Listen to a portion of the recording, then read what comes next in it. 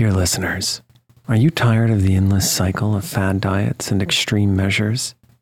It's time to wake up to a better weight loss solution with Rowbody. As someone who's been through the ups and downs of weight loss, I know firsthand the challenge of trying to find what will stick.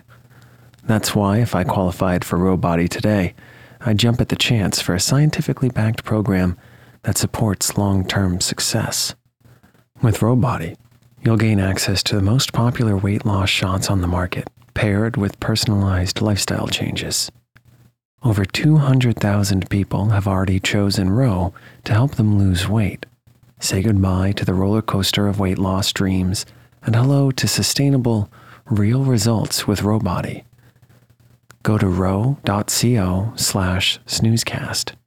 Sign up today and you'll pay just $99 for your first month and $145 a month after that. Medication costs are separate. That's ro.co/snoozecast.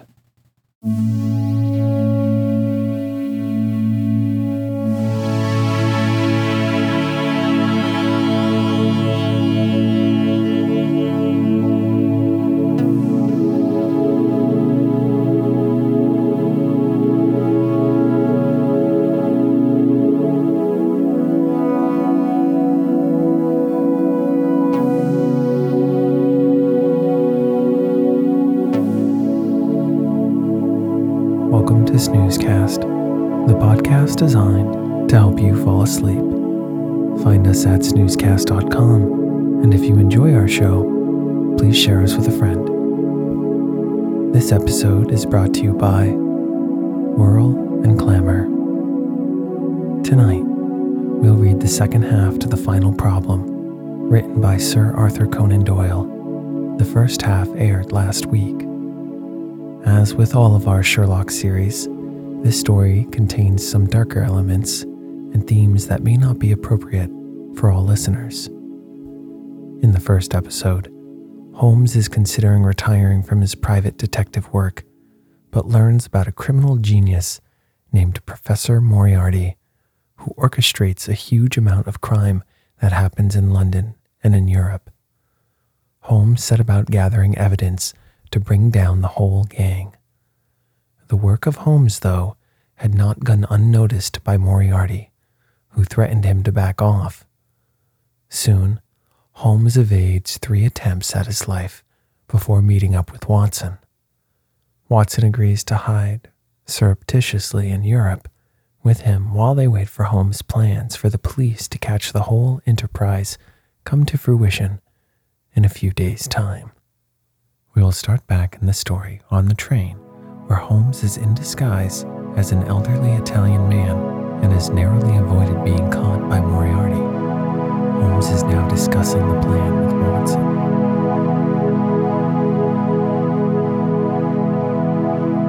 Let's get cozy. Close your eyes. Relax your body into the softness of your bed.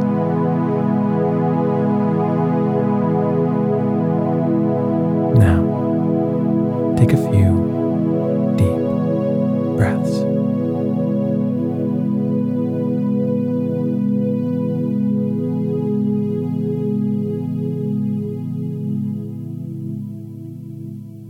Did you recognize your coachman?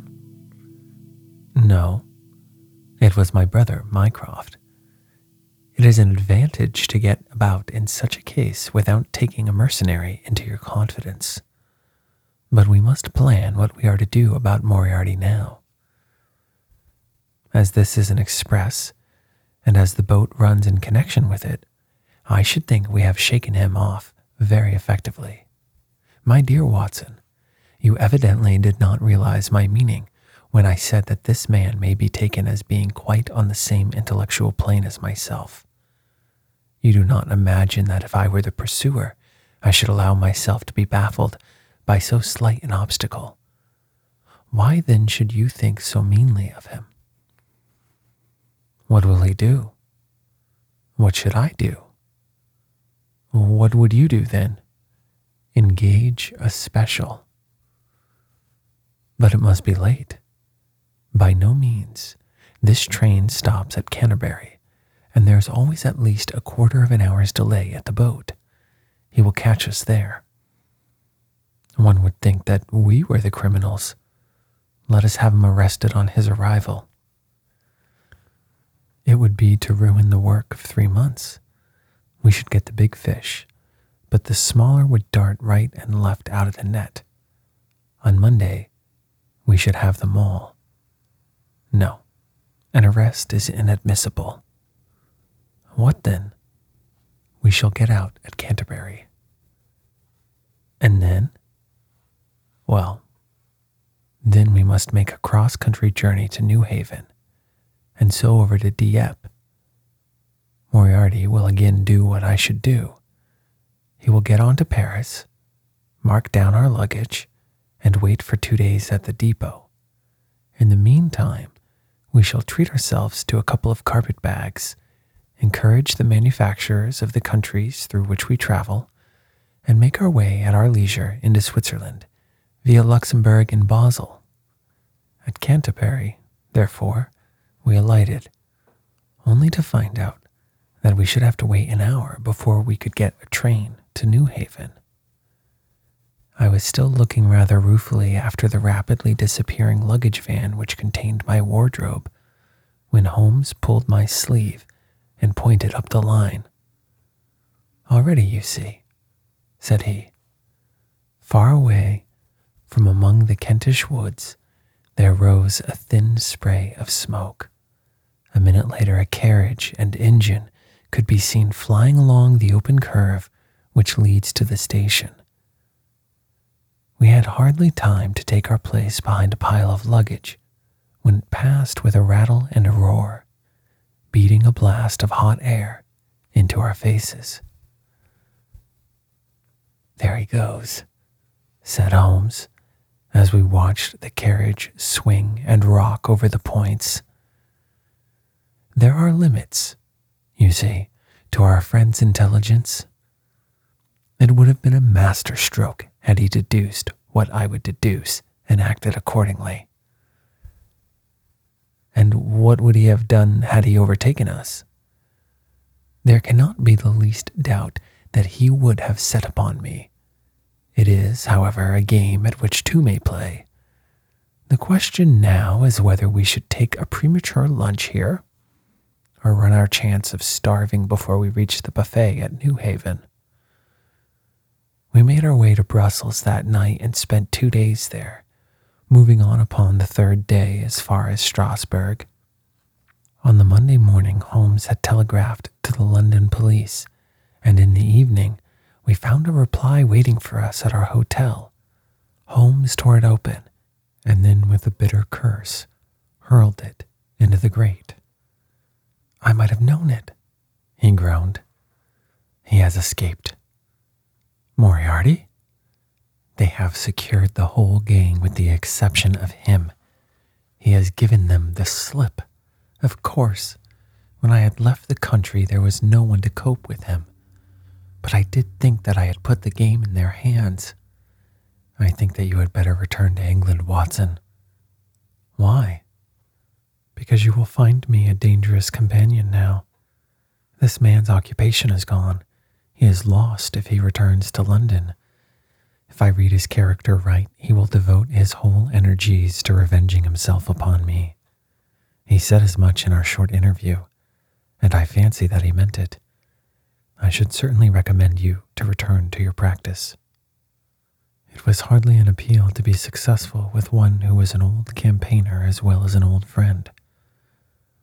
We sat in the dining room arguing the question for half an hour, but the same night we had resumed our journey and were well on our way to Geneva.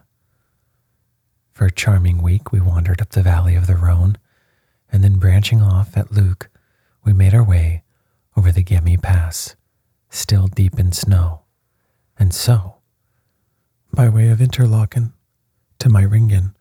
It was a lovely trip, the dainty green of the spring below, the virgin white of the winter above. But it was clear to me that never for one instant did Holmes forget the shadow which lay across him. in the homely alpine villages or in the lonely mountain passes. I could tell by his quick glancing eyes and his sharp scrutiny of every face that passed us that he was well convinced that, walk where we would, we could not walk ourselves clear of the danger which was dogging our footsteps. Once, I remember as we passed over the Gemmi and walked along the border of the melancholy Daben Sea, a large rock which had been dislodged from the ridge upon our right clattered down and roared into the lake behind us. In an instant, Holmes had raced up on the ridge and, standing upon a lofty pinnacle, craned his neck in every direction. It was in vain that our guide assured him that a fall of stones was a common chance in the springtime at that spot. He said nothing, but he smiled at me with the air of a man who sees the fulfillment of that which he expected. And yet, for all his watchfulness, he was never depressed. On the contrary, I can never recollect having seen him in such exuberant spirits. Again and again, he recurred to the fact that if he could be assured that society was freed from Professor Moriarty, he would cheerfully bring his own career to a conclusion. I think that I may go so far as to say, Watson, that I have not lived wholly in vain, he remarked.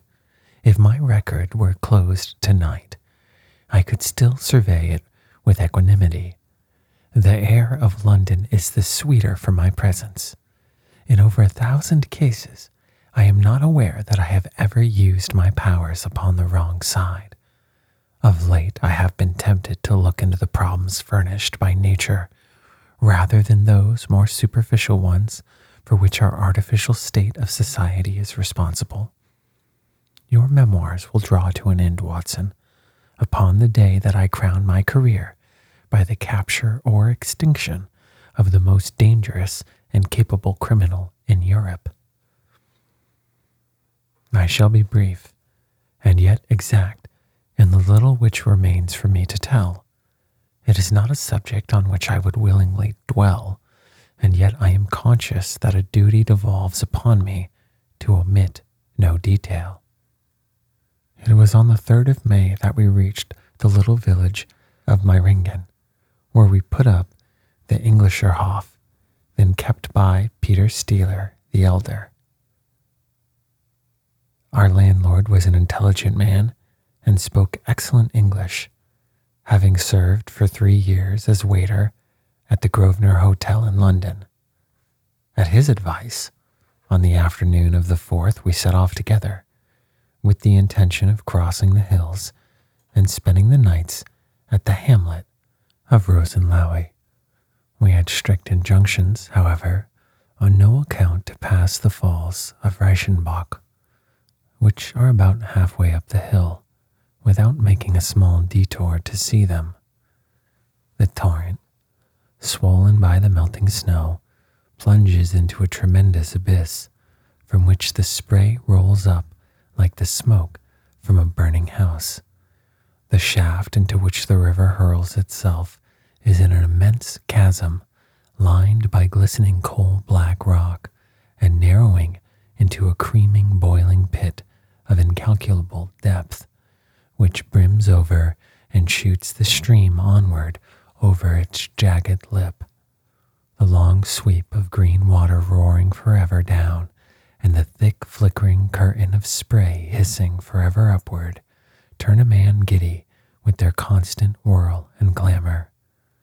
We stood near the edge, peering down at the gleam of the breaking water far below us against the black rocks, and listening to the half-human shout which came booming up with the spray out of the abyss. The path has been cut halfway round the fall to afford a complete view, but it ends abruptly, and the traveler has to return as he came. We had turned to do so when we saw a Swiss lad come running along with a letter in his hand. It bore the mark of the hotel hotel which we had just left, and was addressed to me by the landlord. It appeared that within a very few minutes of our leaving, an English lady had arrived who was in the last stage of consumption. She had wintered at Davos Platz and was journeying now to join her friends at Lucerne when a sudden hemorrhage had overtaken her. It was thought that she could hardly live a few hours, but it would be a great consolation to her to see an English doctor, and, if I would only return, etc. The good Steeler assured me in a postscript that he would himself look upon my compliance as a very great favor, since the lady absolutely refused to see a Swiss physician, and he could not but feel that he was incurring a great responsibility. The appeal was one which could not be ignored. It was impossible to refuse the request of a fellow countrywoman dying in a strange land. Yet I had my scruples about leaving Holmes. It was finally agreed, however, that he should retain the young Swiss messenger with him as a guide and companion while I returned to Meiringen. My friend would stay some little time at the fall, he said, and would then walk slowly over the hills to Rosenlaui, where I was to rejoin him in the evening. As I turned away, I saw Holmes, with his back against a rock and his arms folded, gazing down at the rush of the waters. It was the last that I was ever destined to see of him in this world. When I was near the bottom of the descent, I looked back. It was impossible from that position to see the fall, but I could see the curving path which winds over the shoulder of the hill and leads to it. Along this was a man, I remember, walking very rapidly. I could see his black figure clearly outlined against the green behind him. I noted him and the energy with which he walked, but he passed from my mind again as I hurried on upon my errand. It may have been a little over an hour before I reached Meiringen. Old Steeler was standing at the porch of his hotel. "Well," said I, as I came hurrying up, "I trust that she is no worse." A look of surprise passed over his face, and at the first quiver of his eyebrows, my heart turned to lead in my breast. "You did not write this?" I said, pulling the letter from my pocket.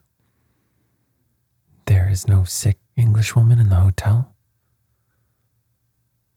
"Certainly not," he cried. "But it has the hotel mark upon it."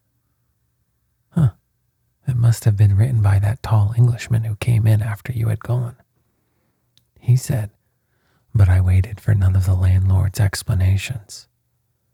I was already running down the village street and making for the path which I had so lately descended. It had taken me an hour to come down. For all my efforts, 2 more had passed before I found myself at the fall of Reichenbach once more. There was Holmes, Alpine stock, still leaning against the rock by which I had left him. But there was no sign of him, and it was in vain that I shouted. My only answer was my own voice, reverberating in a rolling echo from the cliffs around me. It was the sight of that Alpine stock which turned me cold and sick. He had not gone to Rosenlaui. He had remained on that 3-foot path, with sheer wall on one side and sheer drop on the other, until his enemy had overtaken him. young Swiss had gone too. He had probably been in the pay of Moriarty and had left the two men together. And then what had happened? Who was to tell us what had happened then? I stood for a minute or two to collect myself, for I was dazed with the thing. Then I began to think of Holmes's own methods and try to practice them in reading this. It was, alas, only too easy to do.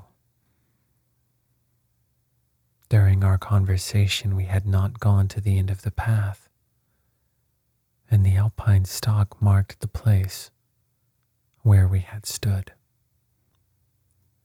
The blackish soil is kept forever soft by the incessant drift of spray, and a bird would leave its tread upon it. 2 lines of footmarks were clearly marked along the farther end of the path, both leading away from me. There were none returning. A few yards from the end, the soil was all plowed up into a patch of mud, and the branches and ferns which fringed the chasm were torn and bedraggled. I lay upon my face and peered over with the spray spouting up all around me. It had darkened since I left, and now I could only see here and there the glistening of moisture upon the black walls, and far away down at the end of the shaft, the gleam of the broken water. I shouted, but only the same half-human cry of the fall was borne back to my ears. But it was destined that I should, after all, have a last word of greeting from my friend and comrade. I have said that his alpine stalk had been left leaning against a rock which jutted onto the path. From the top of this boulder, the gleam of something bright caught my eye, and, raising my hand, I found that it came from the silver cigarette case which he used to carry. As I took it up, a small square of paper upon which it had lain fluttering down onto the ground. Unfolding it, I found that it consisted of 3 pages torn from his notebook and addressed to me. It was characteristic of the man that the direction was precise and the writing as firm and clear as though it had been written in his study. "My dear Watson," he said, "I write these few lines through the courtesy of Mr. Moriarty, who awaits my convenience for the final discussion of those questions which lie between us. He has been giving me a sketch of the methods of which he avoided the English police and kept himself informed of our movements. They certainly confirm the very high opinion which I had formed of his abilities. I am pleased to think that I shall be able to free society from any further effects of his presence, though I fear that it is at a cost which will give pain to my friends, and especially, my dear Watson, to you. I have already explained to you, however, that my career had, in any case, reached its crisis, and that no possible conclusion to it could be more congenial to me than this. Indeed, if I may make a full confession to you, I was quite convinced that the letter from Meiringen was a hoax, and I allowed you to depart on that errand under the persuasion that some development of this sort would follow. Tell Inspector Patterson that the papers which he needs to convict the gang are in Pigeonhole, M, done up in a blue envelope and inscribed Moriarty. I made every disposition of my property before leaving England and handed it to my brother Mycroft. Pray, give my greetings to Mrs. Watson, and believe me to be, my dear fellow, very sincerely yours, Sherlock Holmes. A few words may suffice to tell the little that remains. An examination by experts leaves little doubt that a personal contest between the two men ended, as it could hardly fail to end in such a situation, in their reeling over, locked in each other's arms. There, deep down in that cauldron of swirling water and seething foam, will lie, for all time, the most dangerous criminal and the foremost champion of the law of their generation. The Swiss youth was never found again, and there can be no doubt that he was one of the numerous agents whom Moriarty kept in his employ.